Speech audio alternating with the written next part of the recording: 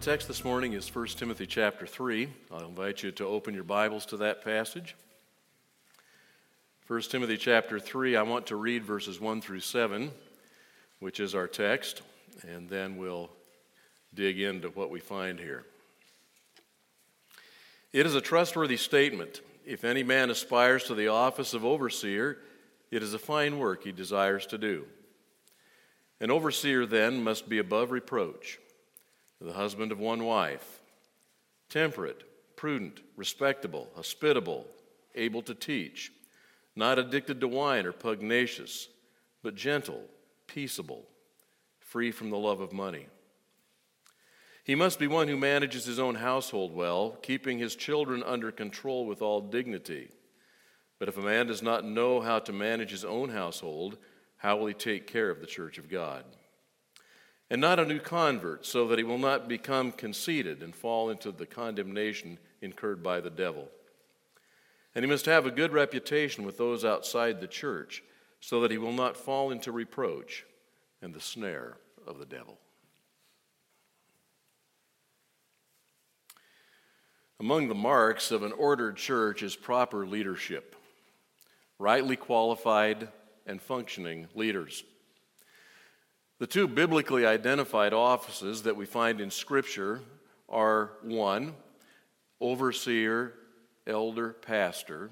Those three terms are used interchangeably, and I'll get into that in a moment. And the second is deacon.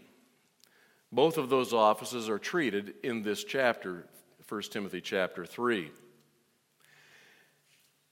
If you are a member, and if you were to take the bylaws of our church and look in Article 3, you will find those offices identified there, together with pastor as a separate but related and in many senses equivalent position. And in those bylaws, you will find this passage cited predominantly because that constitution and bylaws give priority to the qualifications that are given in Scripture. This doesn't mean that these two offices are the only offices that we have in the church. It is appropriate for a church to organize itself with additional ministries and offices to conduct its work. But elders and deacons must exist as biblically defined and described for a church to exist with proper order. Now, the terminology of the office that we're looking at this morning consists of three terms. You'll notice in verse 1 that it says, if any man aspires to the office of overseer. And yet you'll notice I've already been talking about elders. Is it a case of confusion? No, it's a case that there are three terms that are used roughly interchangeably in the New Testament to refer to the same office. If you want to jot down a couple of texts and look at these later, Acts chapter 20, verse 17 and 28, Titus chapter 1, verses 5 and 7, and 1 Peter chapter 5, verses 1 to 3. In those texts, we find these three words used, and they are used interchangeably. Let me give you the example from Acts chapter 20. In verse 28, Paul says to the people with whom he's having a conversation, identified in verse 17 as the elders of the church at Ephesus who had traveled to the island of Miletus to meet Paul. Paul says to these men, be on guard for yourselves, themselves having been identified as the elders of that church, and also be on guard for all the flock, which the Holy Spirit has made you overseers, to shepherd, that is to pastor, the church of God which he purchased with his own blood. Now that text makes it abundantly clear that elders are receiving instructions to give oversight and to shepherd the flock. You see how those three terms are used together in either direct interchangeability or in related function. I think it's fair to say that while the terms can be used interchangeably, there may be nuances of emphasis given by each of the three terms. The overseer, as the word itself would convey, has the responsibility of oversight of the life and the work of the church. It's a broad responsibility. It doesn't mean that the overseers do all of the work themselves, but they give oversight to see that it's getting done in proper and orderly ways. Elders were identified, as you might think of the word elder meaning old, as folks who represent spiritual wisdom and experience. And that would be something very important for one giving leadership. And then, of course, the word shepherd is a very precious and sweet term, isn't it, to describe the work of an elder who is tasked with leading and caring for the flock of God, feeding, guarding, protecting. It's a dimension of the ministry that's patterned on the very ministry of the Lord Jesus himself, who in John chapter 10 describes himself as the good shepherd, and whom Peter, in his words to his fellow elders, says, shepherd the flock as under shepherds, and when the chief shepherd appears, you'll receive the crown of glory. So these terms have nuances that certainly give them significance in terms of the who and the what of their work. Now, for our purposes today, I'm going to probably be using the word elder a lot, because that's the terminology we use for a group of men in our congregation. These words also applied to the individuals, two of them now, whom we designate and call as pastor. It's not because they are somehow distinguished from the qualifications, particularly of elders, but it's a way that we have of speaking of their relative roles and relationships, both to the other elders and to the congregation at large. Now, much could be said about the work of elders and their functions. The New Testament has much to say, but our text this morning in 1 Timothy chapter 3 is focused on qualifications for the office. What are the qualifications that can be expected to be satisfied and fulfilled in one who would be an elder? Now, I would point out to you that as you read through this list, there are some ideas that are not present. You will not find that intelligence is listed as a requirement. That's not to say that intelligence is a bad thing, but it may remind us that sometimes we overrate things and that there are other qualifications and qualities that matter more. Doesn't say that the elder has to be a forceful or extroverted personality. Doesn't say that the person must be glib. Doesn't say he must have a sense of humor. Athletic ability, muscular physique, be a sports fan and a fan of the right football team.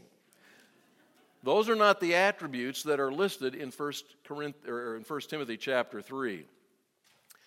This passage has plenty of them to say, however. In fact, if you looked at the notes, you already see that by my count, we have 15 qualifications given here in this text for an elder. In a few moments, we're going to go through them. We have to go through them quickly.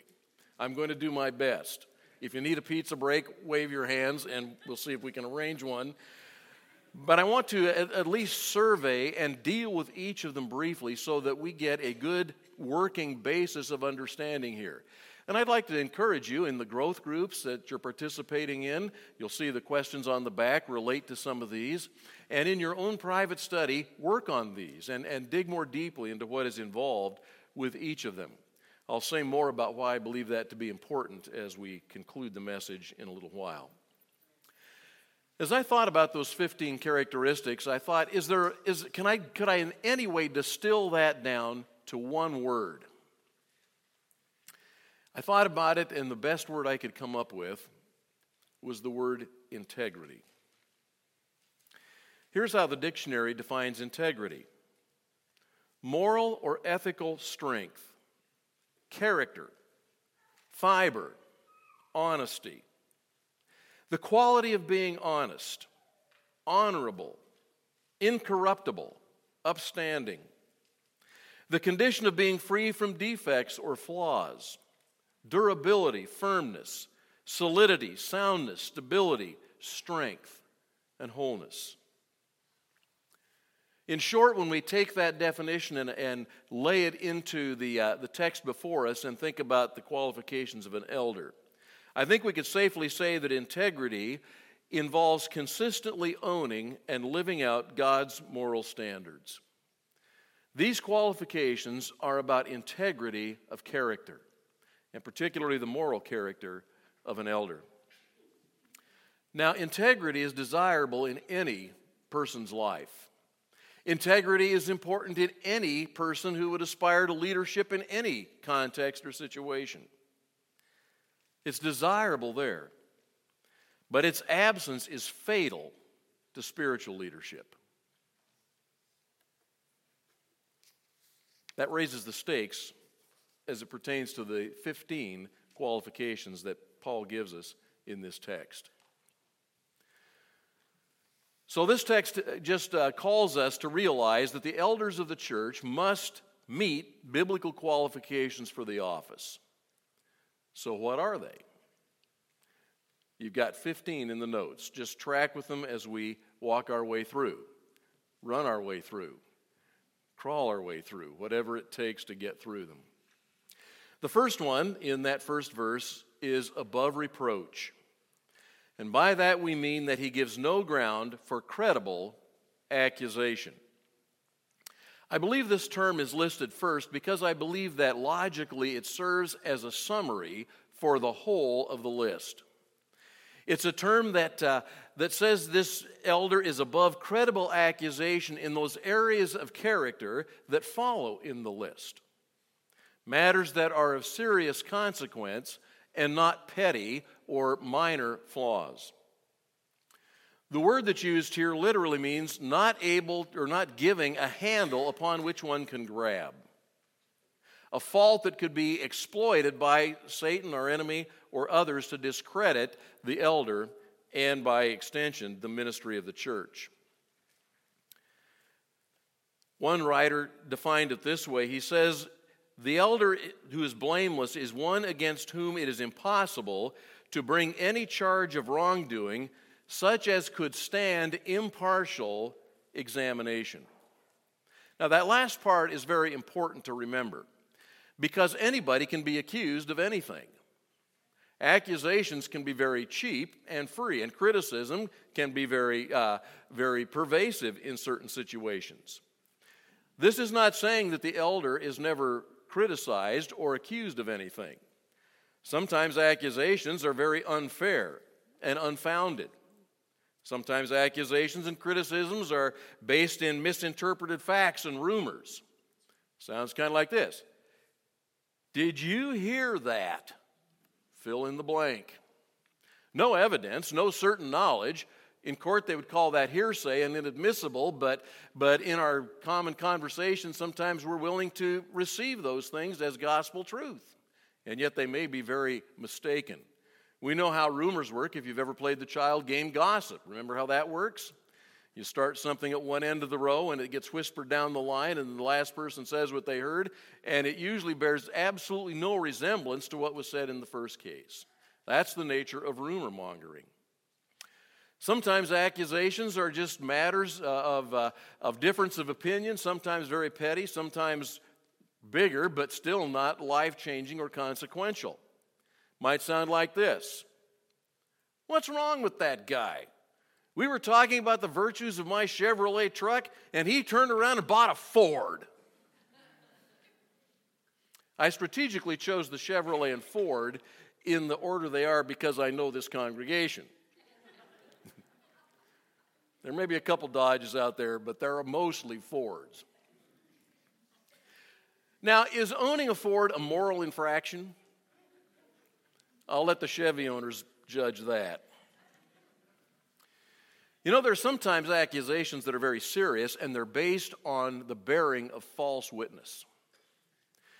You'll be familiar, perhaps, if not, go back and read in 1 Kings chapter 21, the story of Ahab and Jezebel in the matter of Naboth's vineyard. It's a case where the treacherous Jezebel arranged a false accusation against the honorable, godly Jezreelite Naboth, hired two men of Belial, the King James calls them, worthless witnesses to confirm this charge, and Naboth was executed for something that he was not guilty of on the basis of false, malicious accusations. Does that ever happen? You see why it's important not that this be a matter of the man never being accused of anything, but it's a matter of an accusation that cannot stick. An accusation that does not withstand impartial investigation and examination. I think it works out practically in this way.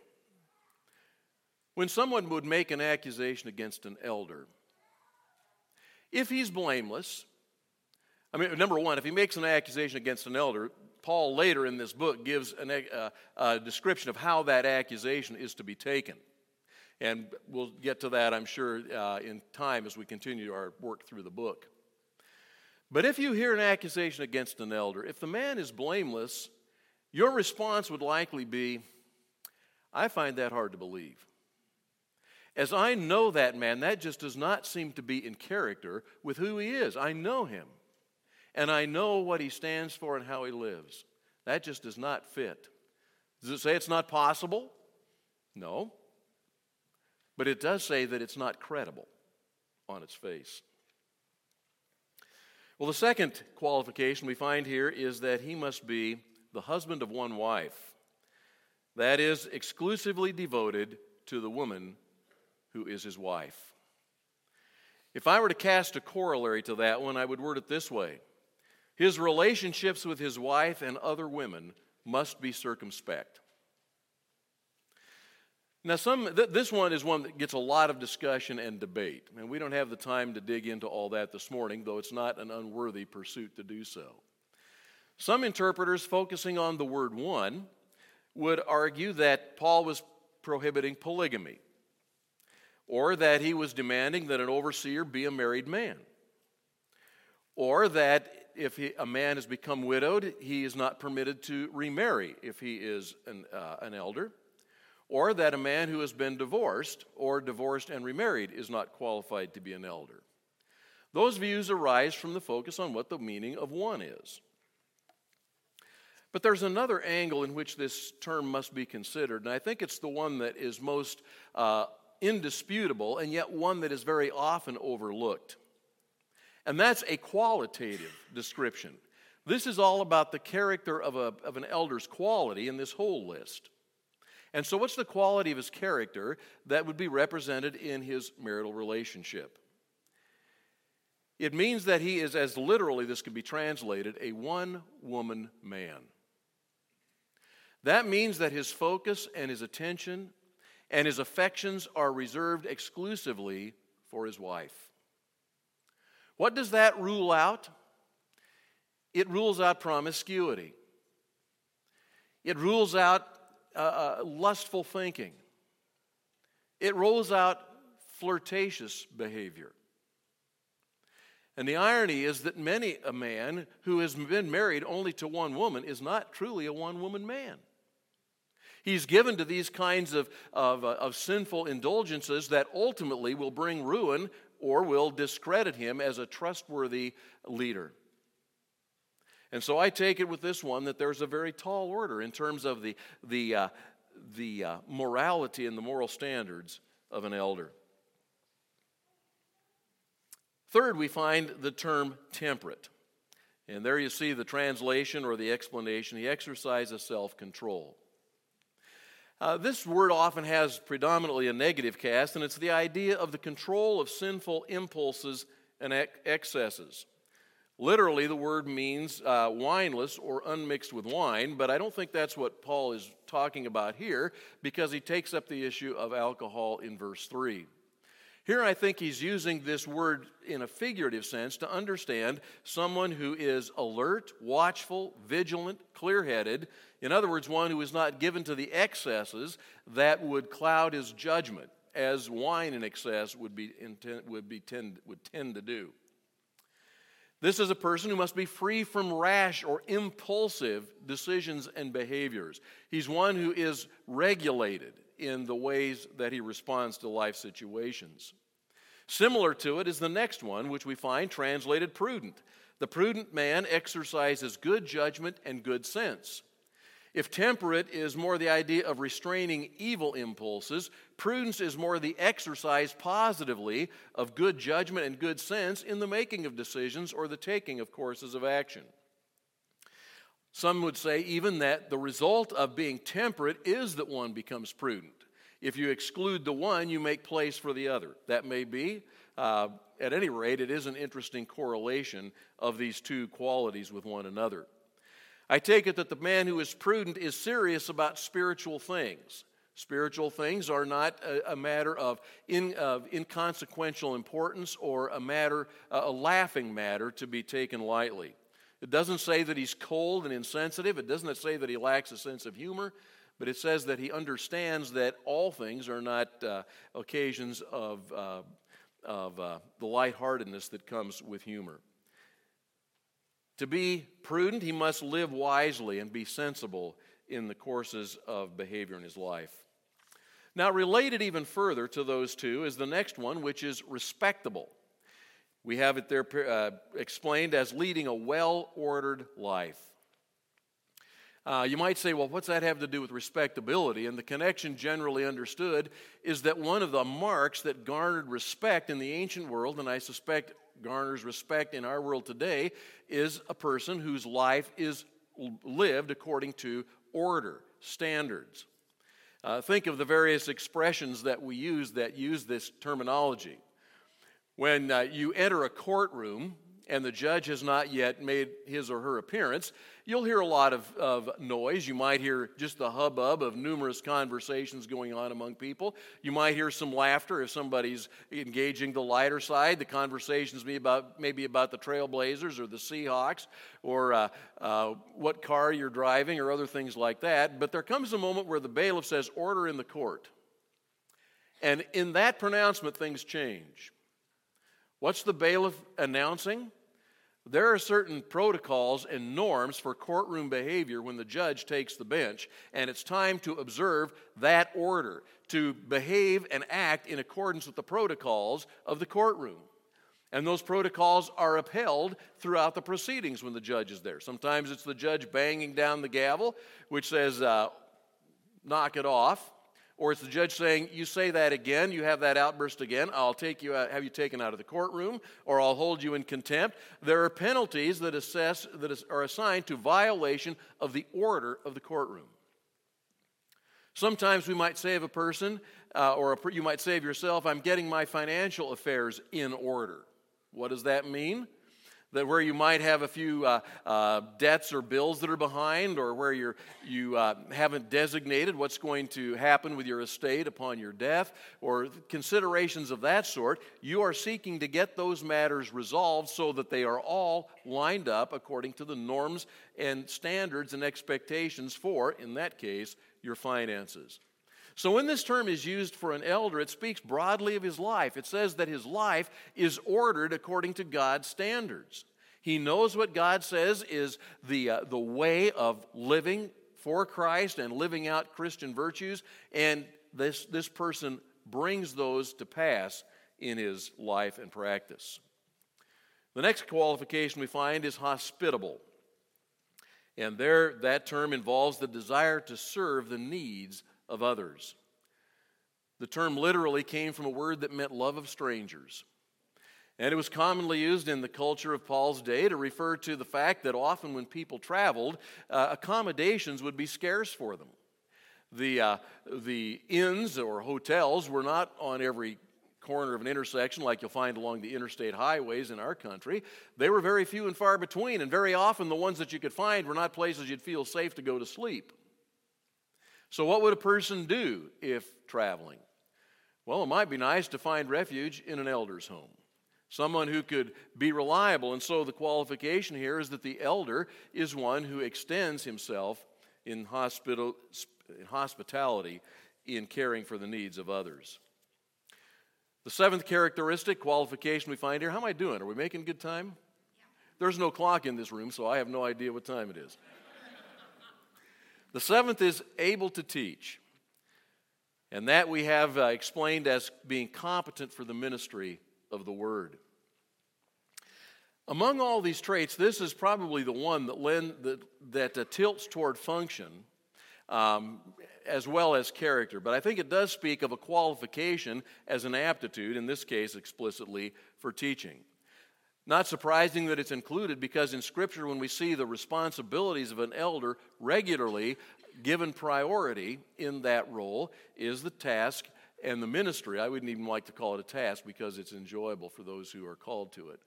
And that is the task of ministering and preaching and teaching the Word.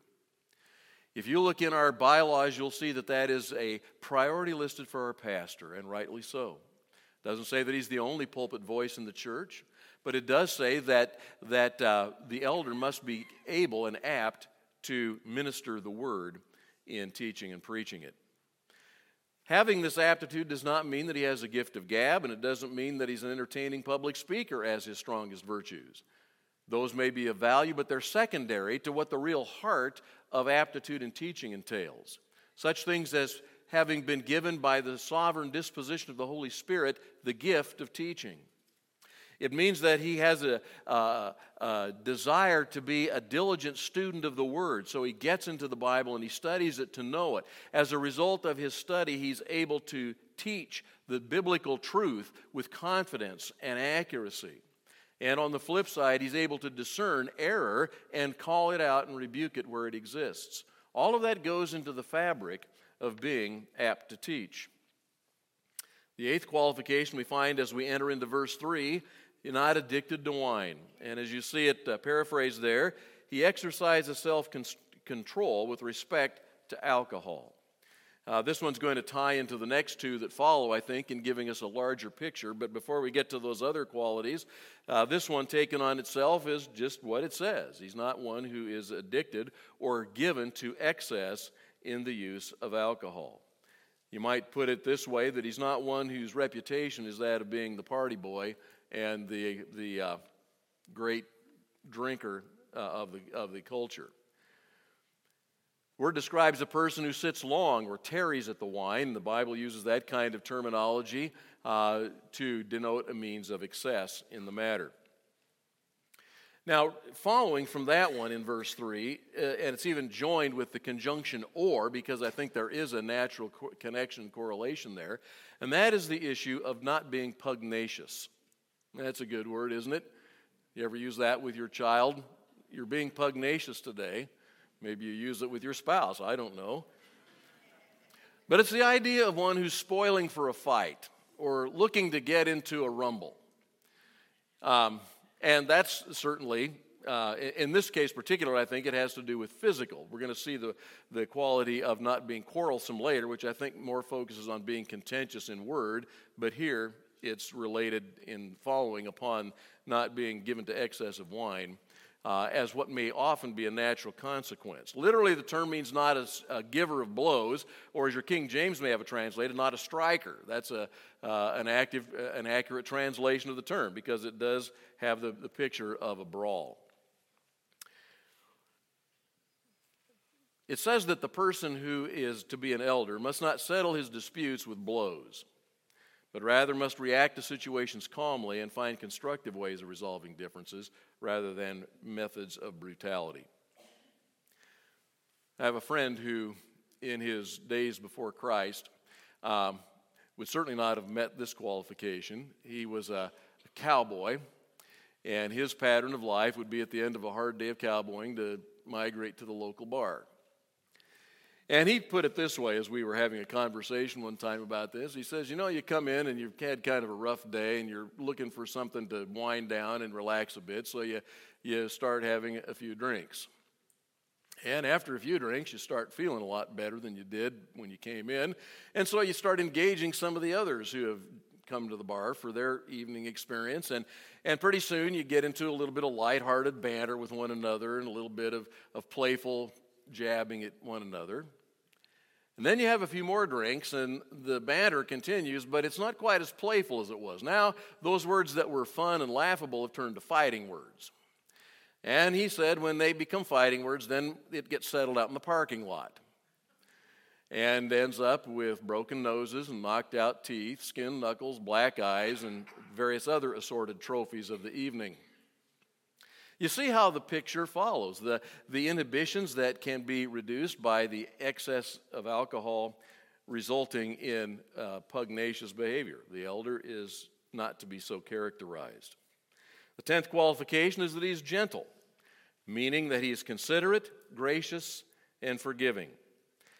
Again, I think this can be drawn as a contrast with the way of solving differences, not by duking it out in the parking lot, but rather by finding the graces of soul that are considerate of the situation of another, treat people with grace and with forgiveness when it is needed.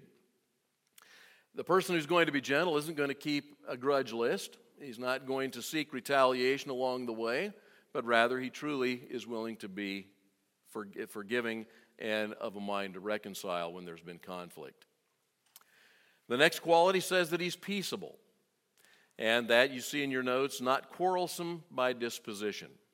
If Pugnacious looks at more physical disputing, this characteristic, I think, looks more at verbal contention. This person is reluctant to enter into quarrels, I'll call it. I had a professor at the university one time who made this statement. He said, people quarrel because they don't know how to argue. And his point was that there are ways in which you can, through legitimate argument, resolve issues. You put claims or ideas out on the table, you present good reasons, pro and con, and you make some well-informed decisions. You may have two people who take opposing views in an argument, but they're not doing so with malicious spirit. They're doing so with the quest of getting the best sort of outcome and result. Quarrelsome, on the other hand, is to say, yes, it is. No, it's not. Yes, it is. No, it's not. Is so, is not, and back and forth. You see how that gets nowhere. All that does is elevate emotions and create government shutdowns. Just a little political commentary there.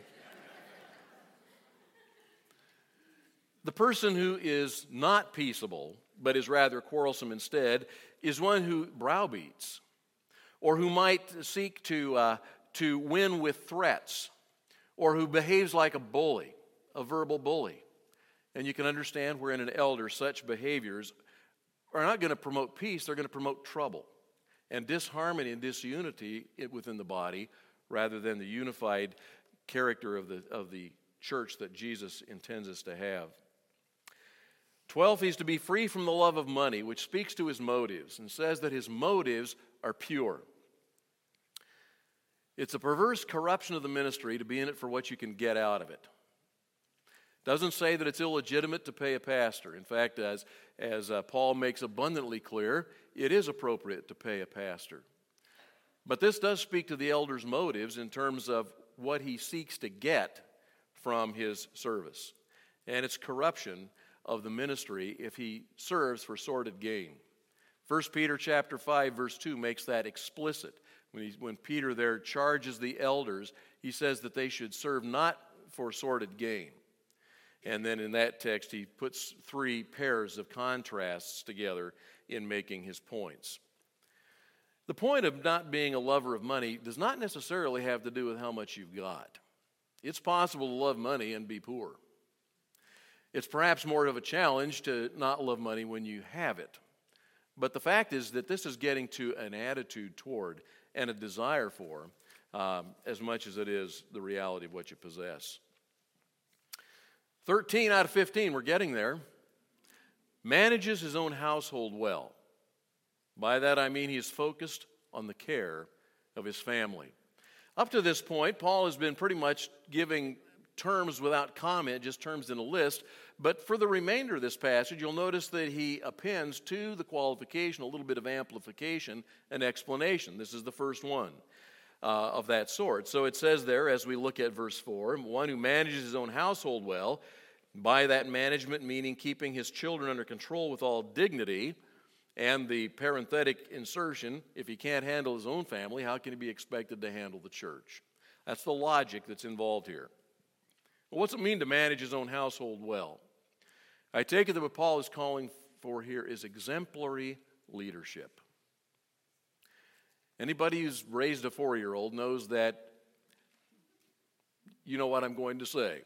Your leadership may be ineffective at various points. But would this mean that if your 4-year-old throws a temper tantrum in the church preschool class, that he's disqualified from being an elder?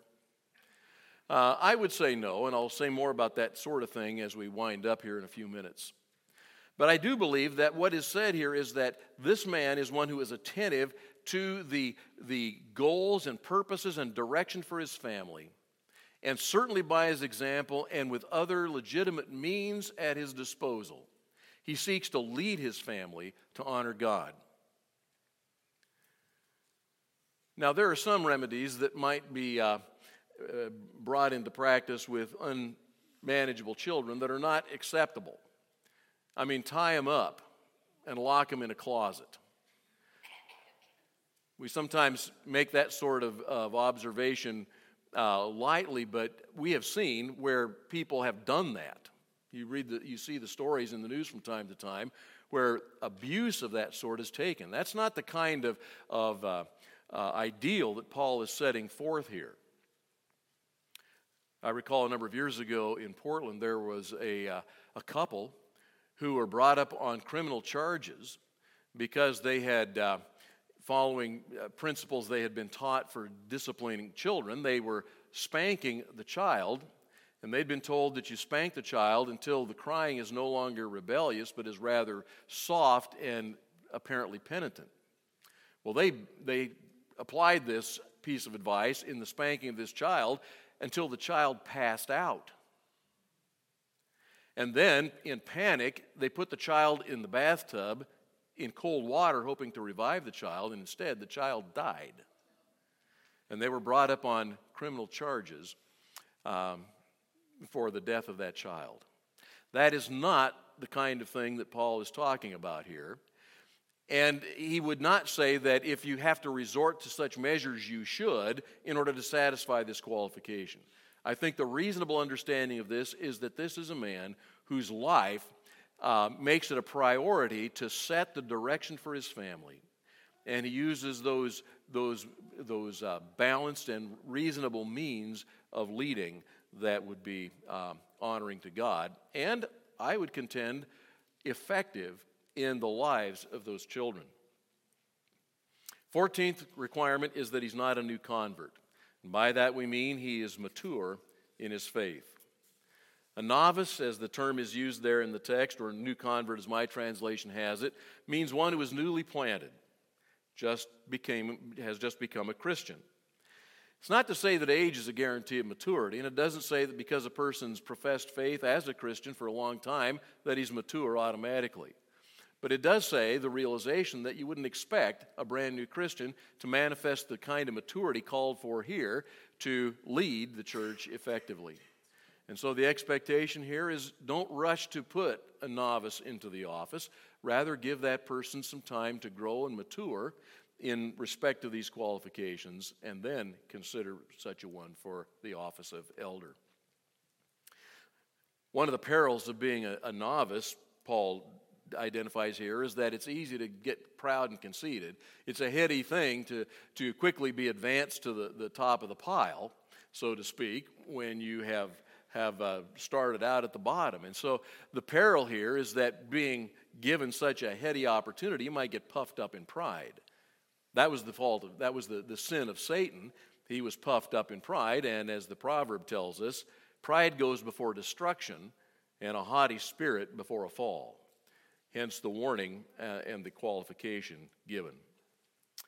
Finally, he's to have a good reputation with those outside the church.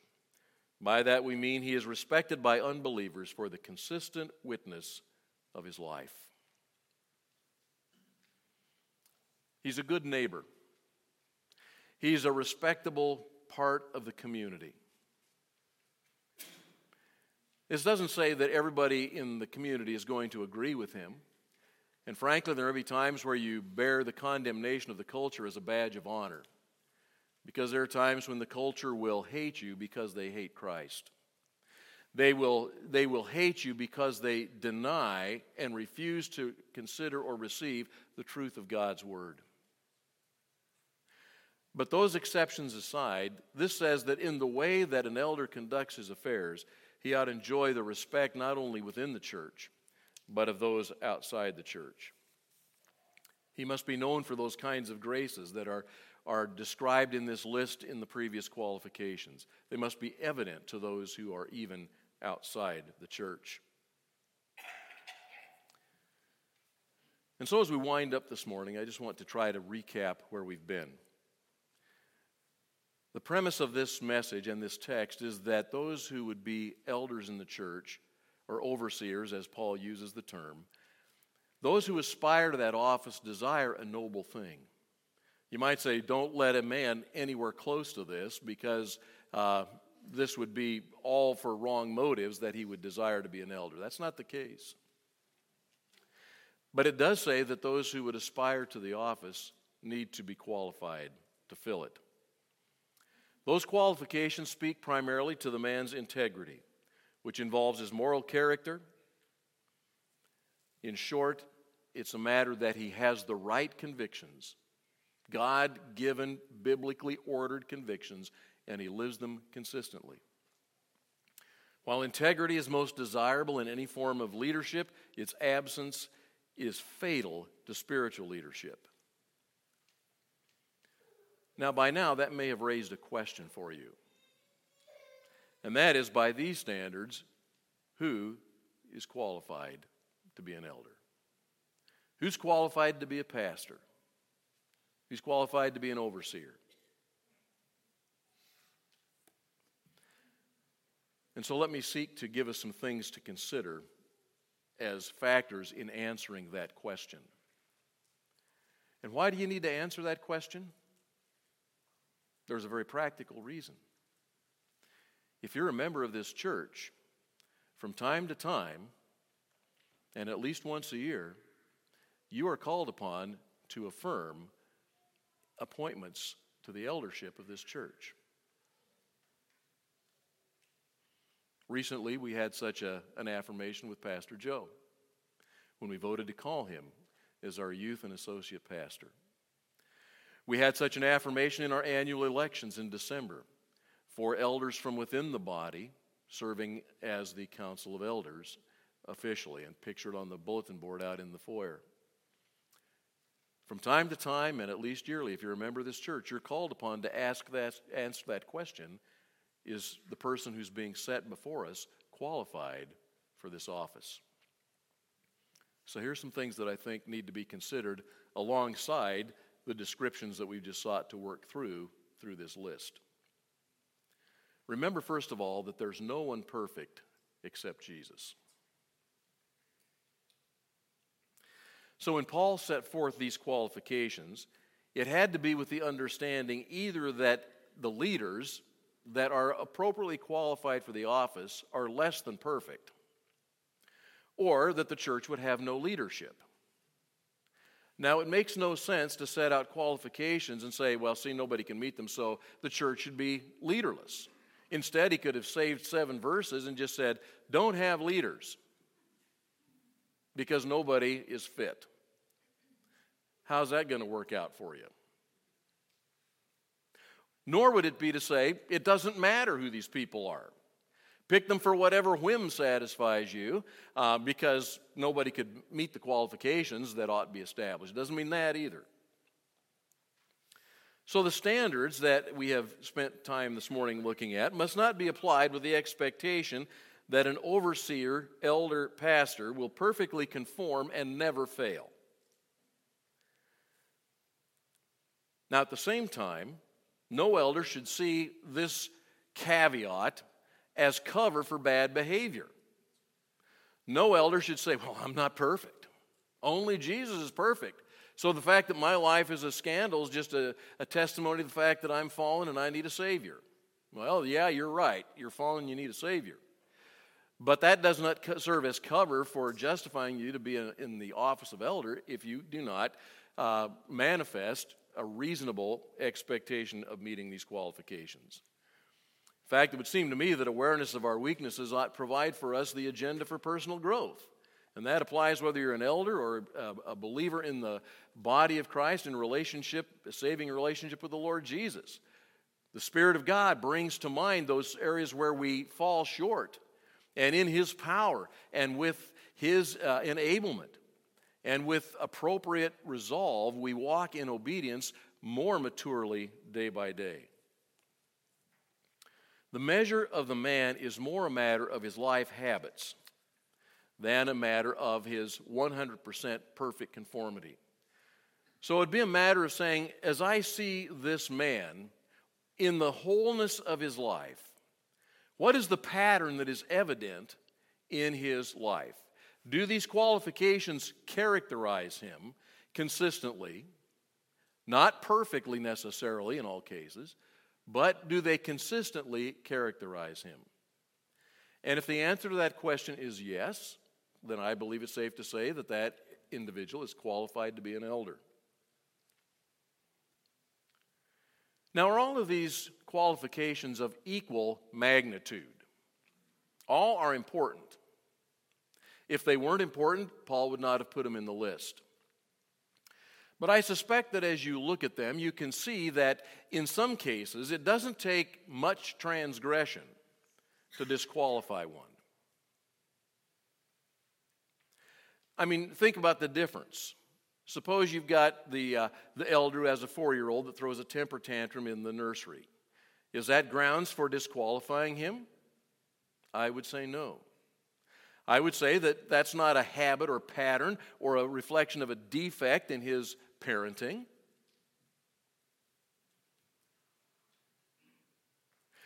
What if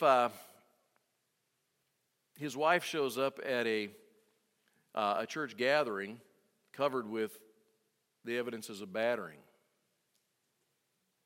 He just got mad once and happened to take it out on his wife. Would one say, well, he normally treats her pretty well. I guess one beating's okay? I don't think so either.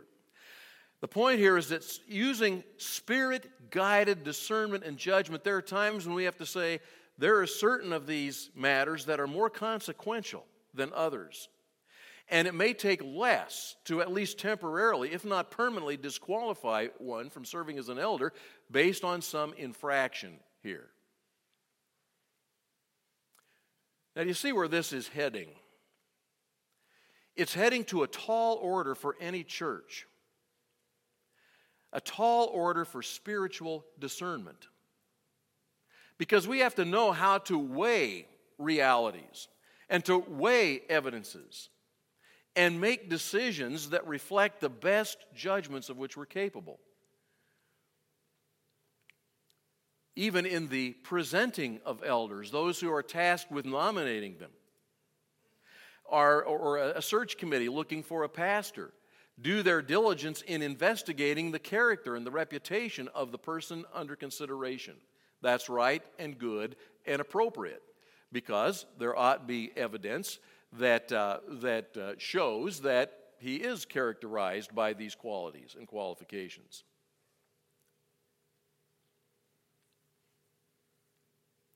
One more thing to consider. These qualifications are not about what a man used to be. Rather, they are about what he is now.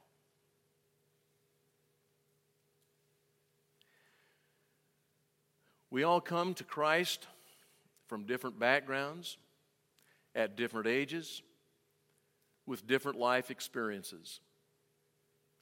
And I suspect that some might be reading this list and saying, man, I used to really fall short in every one of these areas. I should not be an elder. May I simply say that the grace of God is a wonderful healing thing. And that by the grace of God, many a man who once was not one who would be qualified for this office, by the transforming of grace of God, can manifest a character proven through a reasonable process of maturity that he indeed meets the qualifications today. That's another factor that weighs into discerning to be an elder. So to those among us who may aspire to the office of elder, may I say that this text provides a standard and a guide for your personal growth agenda. Take these characteristics and assess yourself.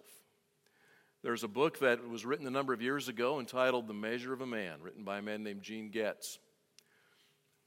I took some consolation from that book because the book's about that thick, and essentially what it is going through these characteristics one at a time, a chapter to each one. I think I did pretty well in time this morning, though I won't say that as a point of pride. But that book can help you see in greater depth what these characteristics look like and can provide a helpful guideline for developing of these qualities of character in your life if you aspire to the office of an elder. Furthermore, you don't have to aspire to the office of an elder to see the benefit of these kind of traits as a manifestation of a faithful Christian walk. And as I've already said, for those of us who are members of this congregation, periodically and at least annually, we're called to confirm elders, thus appointing them to the leadership of this church. We need to be people equipped to discern by an understanding of what we find in this text. Why does it all matter ultimately? Because if a church is going to be healthy, it's got to have qualified leadership. And God hasn't given us, and God has not left us at sea without any guidance for discerning that, but rather He's given us texts like this that can be useful to us in making those God-directed responses. I'll ask the worship team to come now, and we will bow and close in prayer. We thank you, our Heavenly Father, for the truth of this text and are reminded that leadership in your church is a very important matter. We realize that the health of the church depends upon the health of its leadership, and so we pray for our leaders. We pray for Pastors Bill and Joe and ask that you will empower them by your Spirit, that they will walk in obedience to you in all respects, that their lives will be exemplary to those they serve and in the community in which they live. For the others of our elders, Lord, we pray the same and ask that you will find each of us to be men faithful to you in all respects, and that we will find our joy in serving Jesus in this congregation. And Lord, as we think of these matters, we just are reminded once again of the great grace that our Lord Jesus has provided in our salvation that transforms us from those who couldn't meet to the smallest degree any of these qualifications, that by His transforming grace has made us like Himself in the process of our Christian growth. We commit our ways to you in Jesus' name. Amen.